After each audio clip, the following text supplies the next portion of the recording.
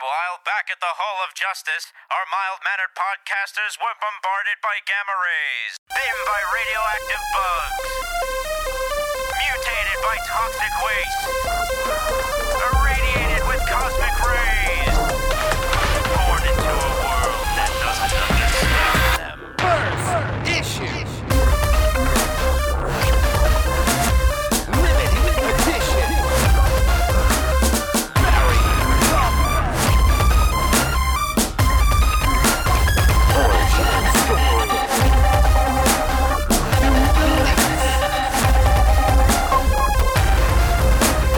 Second printing.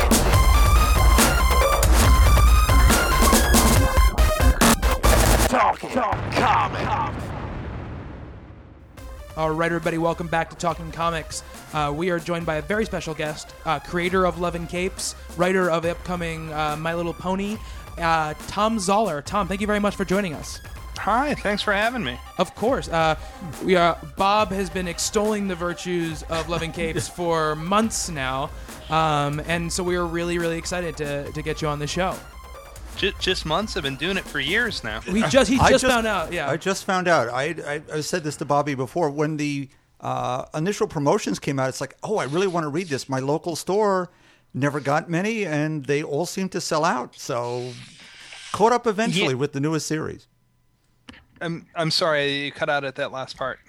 Oh, what happened is, generally speaking, my local store got one or two copies, never made it to the shelves on the initial run of those things. So now it's just, no, I have to make sure I get these. So oh yeah, much better It's shape been now. weird with the distribution sometimes. I think shops are ordering for orders, but they're not ordering shelf copies every once in a while. And I'm a small book. I mean, I kind of understand it, but it makes it hard to get people interested in it once they hear about it and it's already been listed in previews.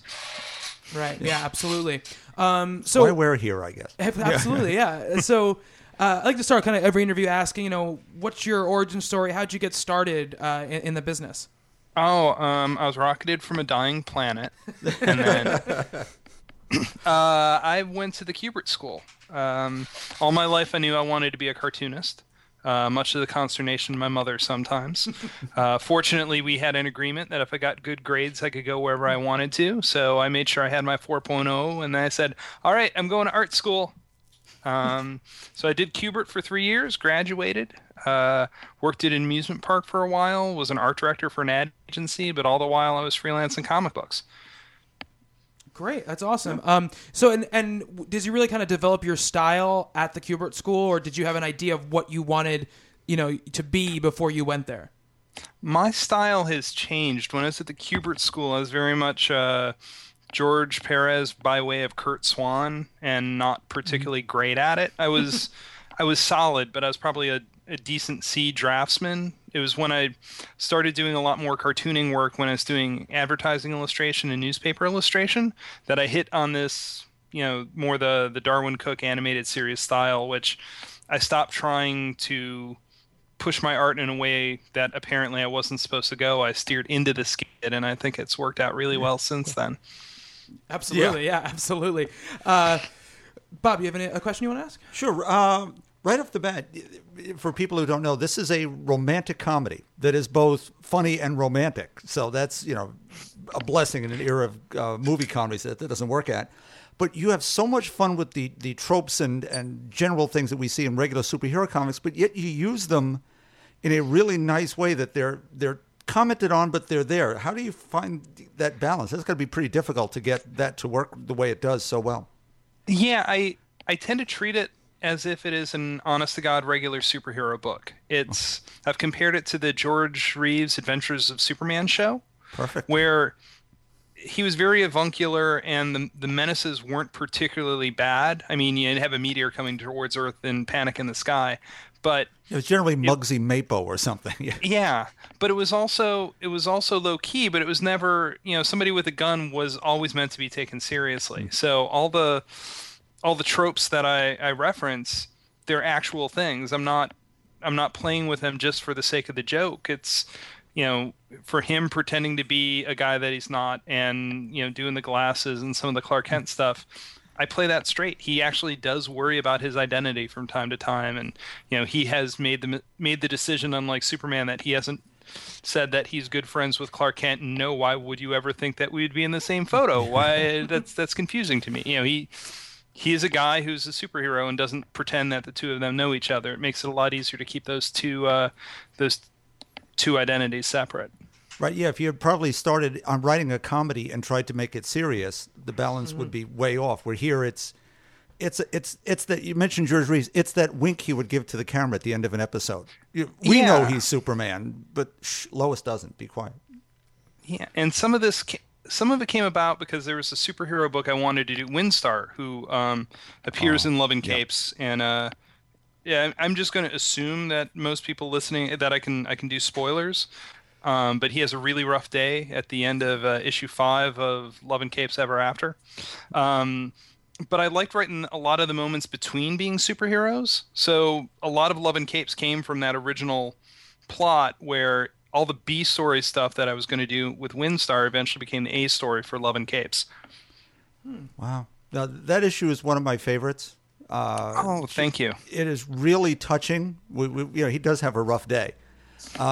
But that's what leads into the new series, in essence, where they want to do something life-affirming. Yes. Abby and Mark. And that's just such a great moment. So. Oh, thank you. Yeah, I worked hard at that. When I told people I was killing a character off, they're like, "But this is a comedy comic." And I said, "Yes, this is one of the very special episodes." Mm-hmm. And when you decide to do that, you really have to... You've got to stick that landing. I had the same fear when I got them married. I had the same fear when Abby had superpowers for a short period of time. That you have to, if you're going to build up to a point, you have to make it work. That's another special issue. I'm sorry to monopolize this, guys, okay. But I'm having a great time. Thank you, Thom. The idea that to bond with Mark, she has to live what he does in a way. But then learns that, you can't save everybody. Oh, yeah. And that's the first time there was ever death at all in Love and Capes that I can recall. And, yeah, it was the first time I hit that note. I don't know if you remember Family Ties. There was an episode where Alex's best friend dies in a car accident. Oh, yes. And the whole episode is like a black open stage where he's talking to an unseen psychiatrist. Mm-hmm. And I always thought that was a brilliant episode. And that's kind of in tone what I was trying to do with this, where there's this moment where it's going to get really serious, and you have to be true to the characters and the situation. The problem I ran into when I was writing that is Abby gets powers, and I was going to give her an artificial time limit, and I was going to make it like a day, and then I realized I didn't have all the time to do the story that I wanted to do, all the situations she would be in. So the idea of her giving up the powers when she decided she didn't want them anymore, I thought was, I thought that was a really strong idea to have. And it comes about, like I said, I was irritatingly smart in school, but I never wanted to be a doctor. If I draw somebody's arm wrong, they're still going to be able to walk. When you're a doctor, there are huge consequences to what you do, and I don't think there's anything wrong with saying, "Oh, that's not a thing I want to do." And it was very much that for Abby, where if she got powers permanently, she'd find a way to deal with it, and she'd be a perfectly fine hero. But that is not what she wants to be. Awesome. Yeah, absolutely. I have a question. You've been doing this for a while now, like you said. What is it like? I mean, you said you're a small book, and sometimes distribution can be a problem. How's it been, working with IDW and kind of, you've kept at this, even though maybe the book hasn't, sold gangbusters. But you obviously have a dedicated fan base. What has it been like to kind of grow the book along that time? Oh, that's been great. Love and Capes was self-published for the first 13 issues. Okay. So I did the entire thing. I brokered the printing, I did the shipping, got my books into Diamond, all of that stuff.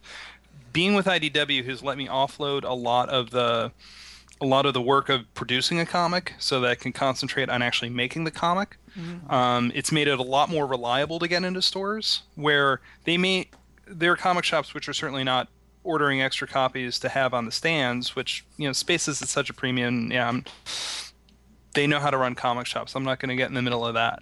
But it's made it very reliable for people to get the books. When you're a self-publisher, everybody thinks you're going to flame out.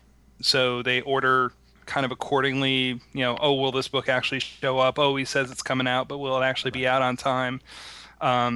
Being with IDW has given me a schedule and a reliability to get into shops, which has just been great. And they have been doing the trade paperbacks, which are, the evergreen part of my retail chain, and for getting books out, where that is not something I could have done on my own.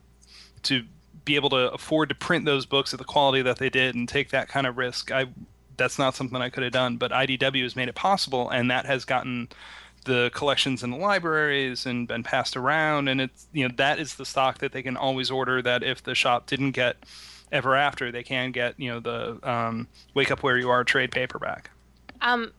Just a follow-up question to that, but you were doing self-publishing, and would you have just considered going digital with something like Monkey Brain, or working out something with Comixology to bring it all online versus trying to get it distributed like physically? Or did you specifically want people to be able to go out to a comic book store and pick it up? These days I might. I started Love and Capes in 2006, if I remember right. So digital distribution wasn't quite where it is now. So one of the things I like about places like Comixology is there are 2-3 places to go to get books. So it makes it easy for people to find them rather than distribute them just on your website, which is what I would have had to do back then. When I did Love and Capes, I wanted to have one book. I had just done 3 trade paperbacks of my action-adventure character, Raider, which I thought went pretty well, but they didn't find an audience, and it was a harder sell, and it was a lot more work, and I was fighting against type for what I was drawing. I think I was writing it fine, but I don't know that I was the person to be drawing it. So when I did Love and Capes, I said, I'm going to do one 24-page comic, and that's it. If I don't, that way I can walk away from this. I don't have to do another one if I don't want to. And then 13 issues later, I'm moving it to IDW and keep putting it out. So it kind of took on a life of its own. So when you made that decision, to self-publish, to be a self-starter, what drove you to do that? Were you trying to, pitch to companies and it wasn't happening, or you decided to just take it into your own hands and go for it? It was a little bit of both. At Kubert, they teach you how to do everything. So I was trying more to get I was doing a fair amount of lettering work, trying to get more inking work. And I thought I was strong enough to write, but I didn't have any credits for people to believe me. So I just kind of got sick of waiting, and I decided to do my own book, which was Raider in 2002. And that was a plan I had in various capacities since I was at the Kubert School. And then I made most of my mistakes with Raider, and it was easier to decide how to get a book into Diamond and what style to do and what format to do and all those things. Raider informed a lot of the decisions I made with Love and Capes. Great. We have a couple questions just really quick from our listeners, and Robert Gall and Rich Wyman kind of had questions that really went together in a lot of ways. He asked, did Superman and Lois Lane's relationship influence Love and Capes at all? If not, where did the story come from? And Robert Gall asked, what inspired you to write the book about a human and superhero couple? So they're very much intertwined. Superman and Lois Lane played a large part in it. Part of it was when Superman and Lois got married in the 90s. They get engaged for about 6 months before he tells her who he is. Mm-hmm. And that always bothered me, because if you're in love with a person, if you're saying I'm going to marry you, that's when you put cards on the table. You don't, you say, well, I'm a Catholic and I want to have kids and I'm a superhero. You don't wait until, you've started booking a hall and say, oh, there's this thing I forgot to tell you. It's not really big, but I'm less Krypton. So trying to treat that relationship right was part of what I was doing. Some of my theories about the Superman-Lois Lane relationship go into the Mark and Abby relationship, in that when I started the book, I was trying to figure out what her job was going to be. And I toyed around with the idea of her being a lawyer and him getting to work with her in a professional capacity, which I just thought had too many conflicts of interest and would have been too cutesy. I thought about making her a graphic designer because I have a lot of stories from having done that. And I figured I could fall back on that. But mostly I wanted her to be awesome at something that wasn't what he did.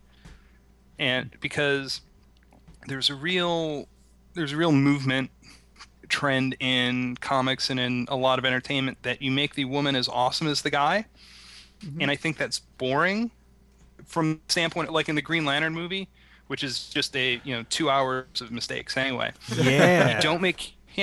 You don't make Carol Ferris pilot because she is by definition the second best pilot next to Hal Jordan. You don't make the Invisible Woman a scientist in a movie that's got Fantastic Four and Doom. You make the Invisible Woman a great PR person, someone who can run the organization and do something Reed can't. I do like the scene in Green Lantern where Carol Ferris gets the contract back because she negotiates with whatever senator or congressman or whatever was going on there. But it shows that she's awesome at being a businesswoman as he is awesome at being a pilot.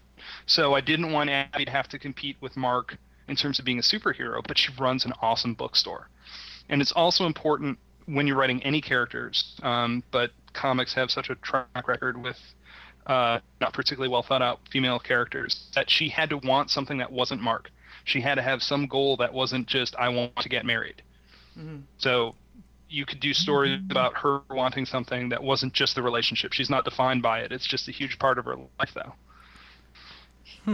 The female characters all through this. Charlotte is just a ball of fun, certainly. Oh, she's my favorite. But Amazonia had a long character change here all through this. As I just have reread them all over the weekend. When you read it that way and see where she began, sort of uppity, snooty, Amazon princess, to wow, loving, caring, has friends, has made a different life for herself. How did that arc come about? Was that there at the beginning, or? No. Amazonia was supposed to appear in the first issue, and I never had any plans for her after that. And she struck such a chord. The issues were coming out every 3 months, so I had a lot of time to kind of roll with what reaction I was getting and incorporate that into the next book. That I realized she had to be part of it, which is why her appearance in issue 2 is a little forced in, because I didn't want to not have her in the book. Oh.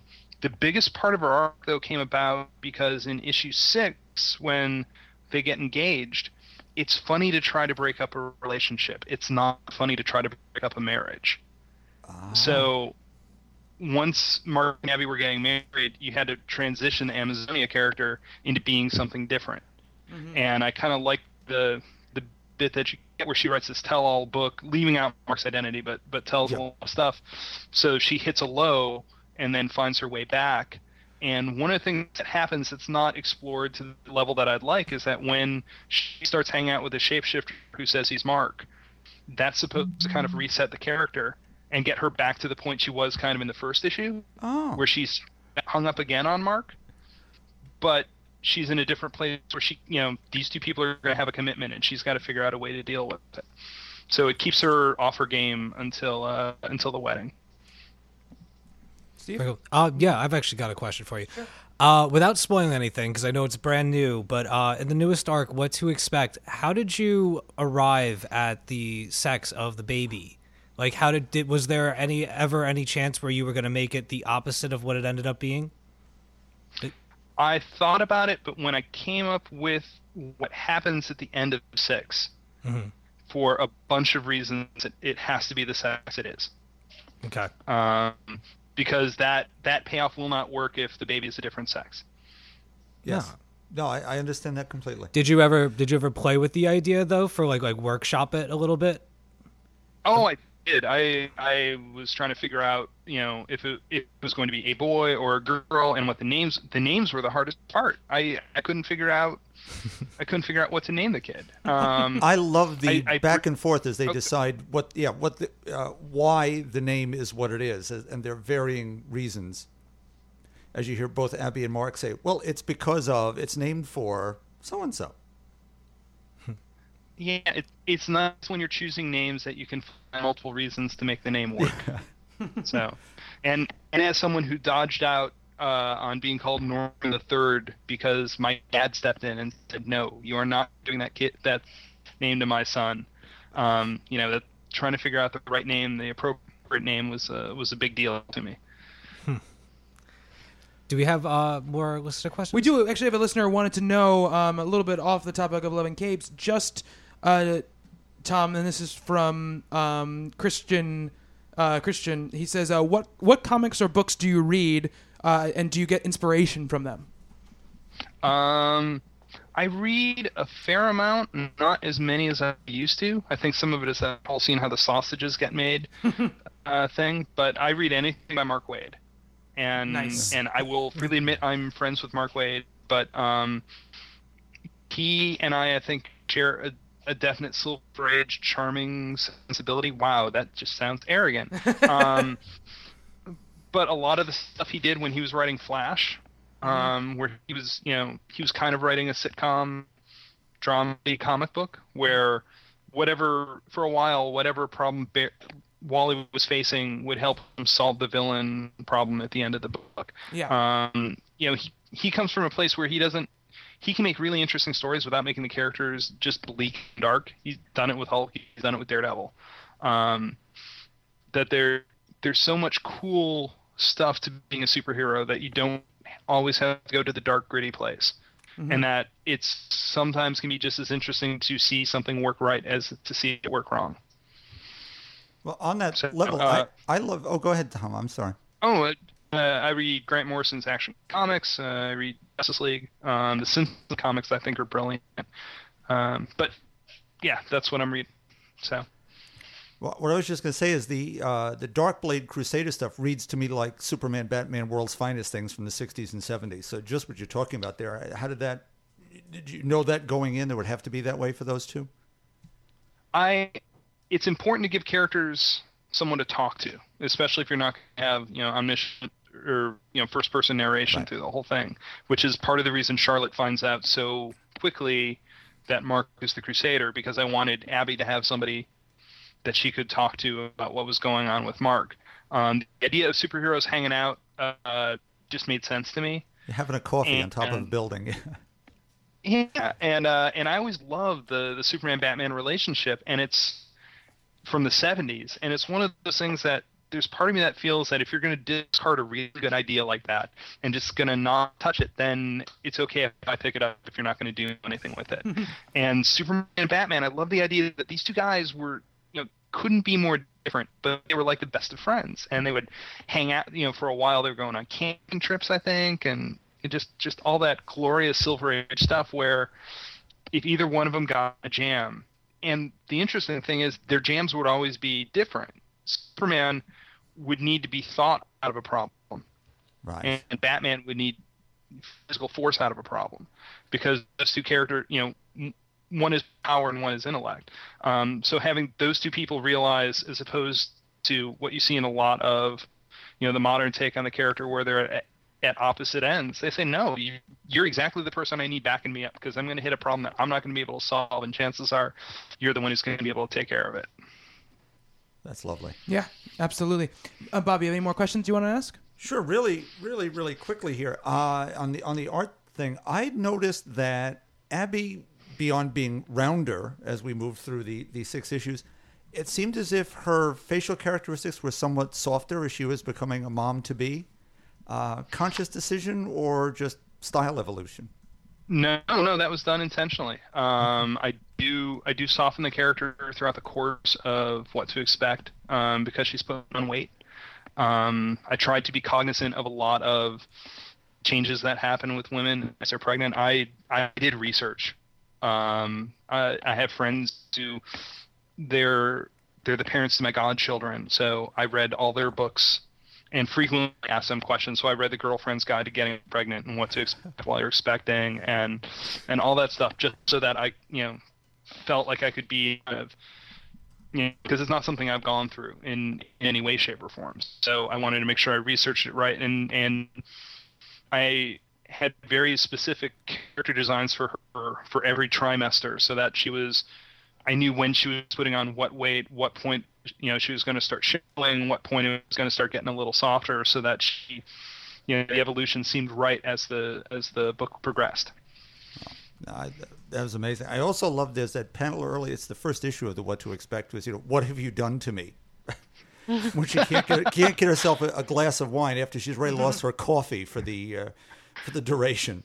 That's exactly, my friend got pregnant a little while ago, and that's like the first thing she did when she found out she couldn't smoke or have coffee or have wine. She was like, "What have you done?" So that made me chuckle. Yeah, that was because that's exactly how I would have felt. I give up coffee for Lent every year, and that is rough. I can't imagine having to go coffee and wine. I would go nuts.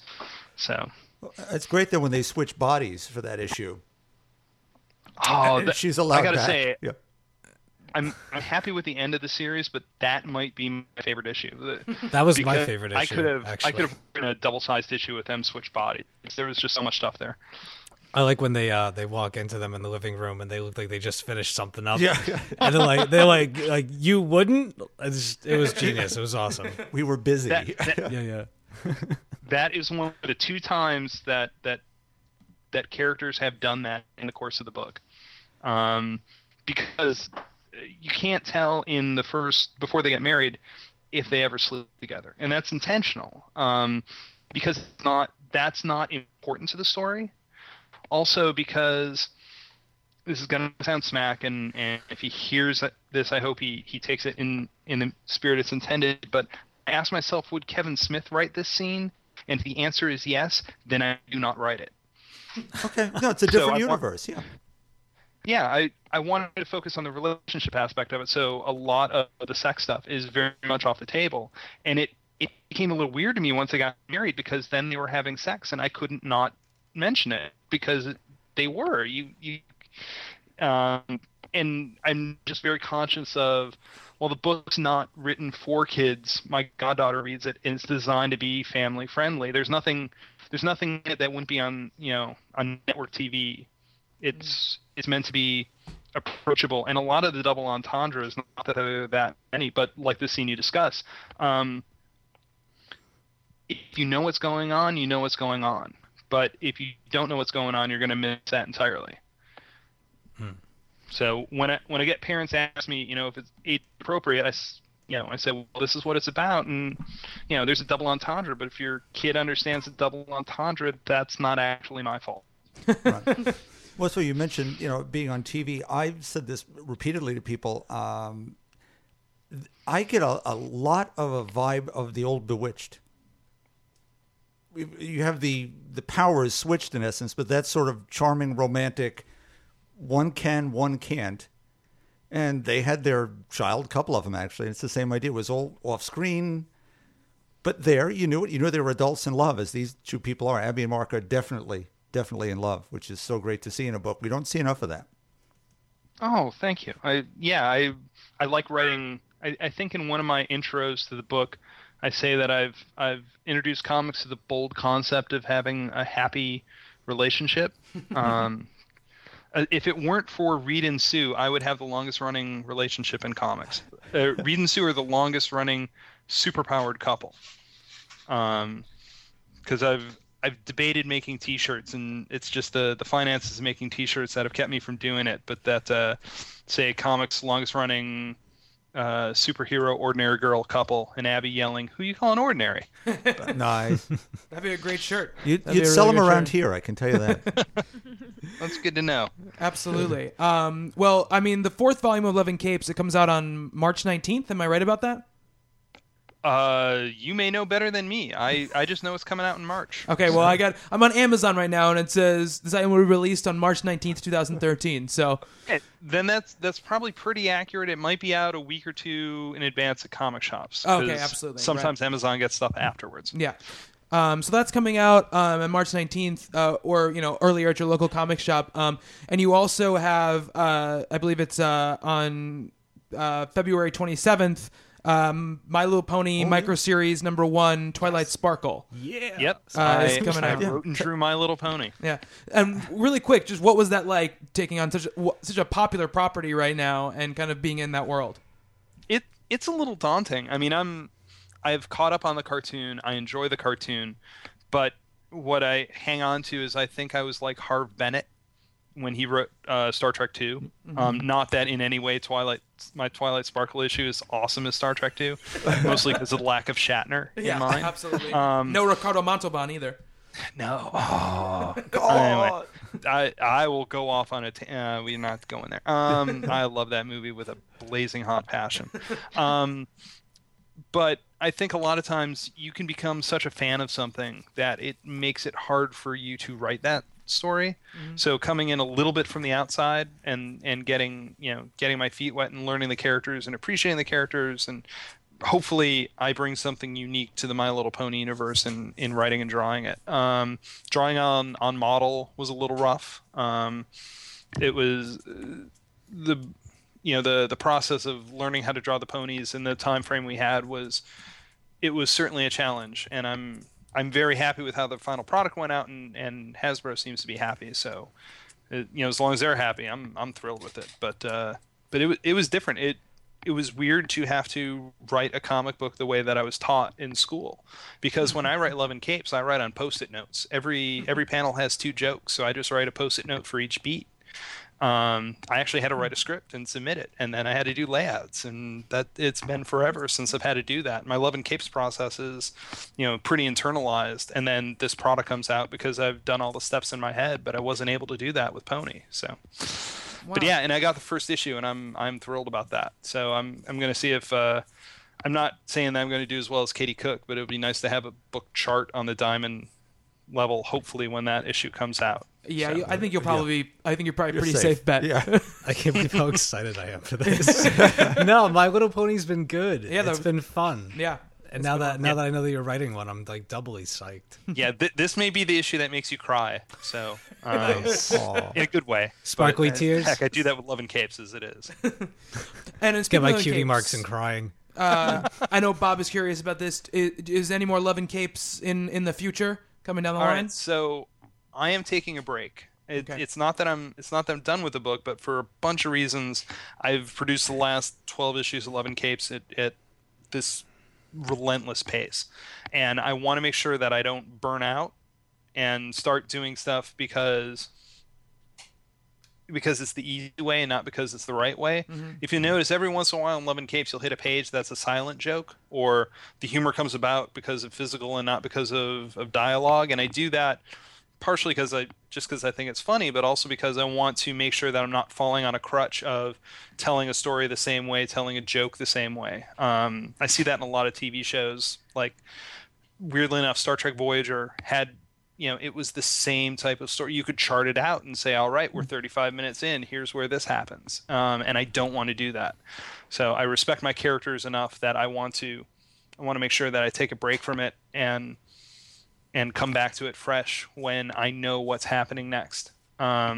So I'm not done with them, but I just need to mess around with some other stuff and maybe start a new project, or hopefully it'd be nice to do more My Little Pony, or it'd be nice if DC would finally say, we have a superhero Superman Wonder Woman relationship. Who in comics could we get to write that? So I just want to explore some other things before I come back to Love and Capes and come back fresh and energized, and not, the last issue I wrote in a car because I was coming out to LA for a couple months. Mm-hmm. So because of the deadline, I actually had a notebook with me as I was driving, would write down every joke I thought of on the way. I wrote, drew, inked, colored, lettered the book in a month.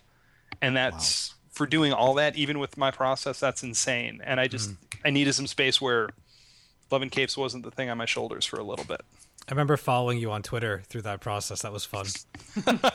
Yeah. It's like watching somebody go slowly insane. It's delightful. I didn't know if you were going to make it for a few days. Neither did I. I'm glad it didn't hit during Lent, because when I had to do Love and Capes and there's no coffee, that's not pleasant. I couldn't even imagine. That's where Abby gets that. Exactly. Yeah. That kind of withdrawal stuff, that comes from a very real place. Well, Thom, thank you so much for joining us again. Love and Capes Volume 4 is out in March, and My Little Pony Micro Series #1 Twilight Sparkle is out in February, and you guys should definitely pick both of those things up. So, Thom Zahler, thank you so much for joining us on Talking Comics. Thanks for having me.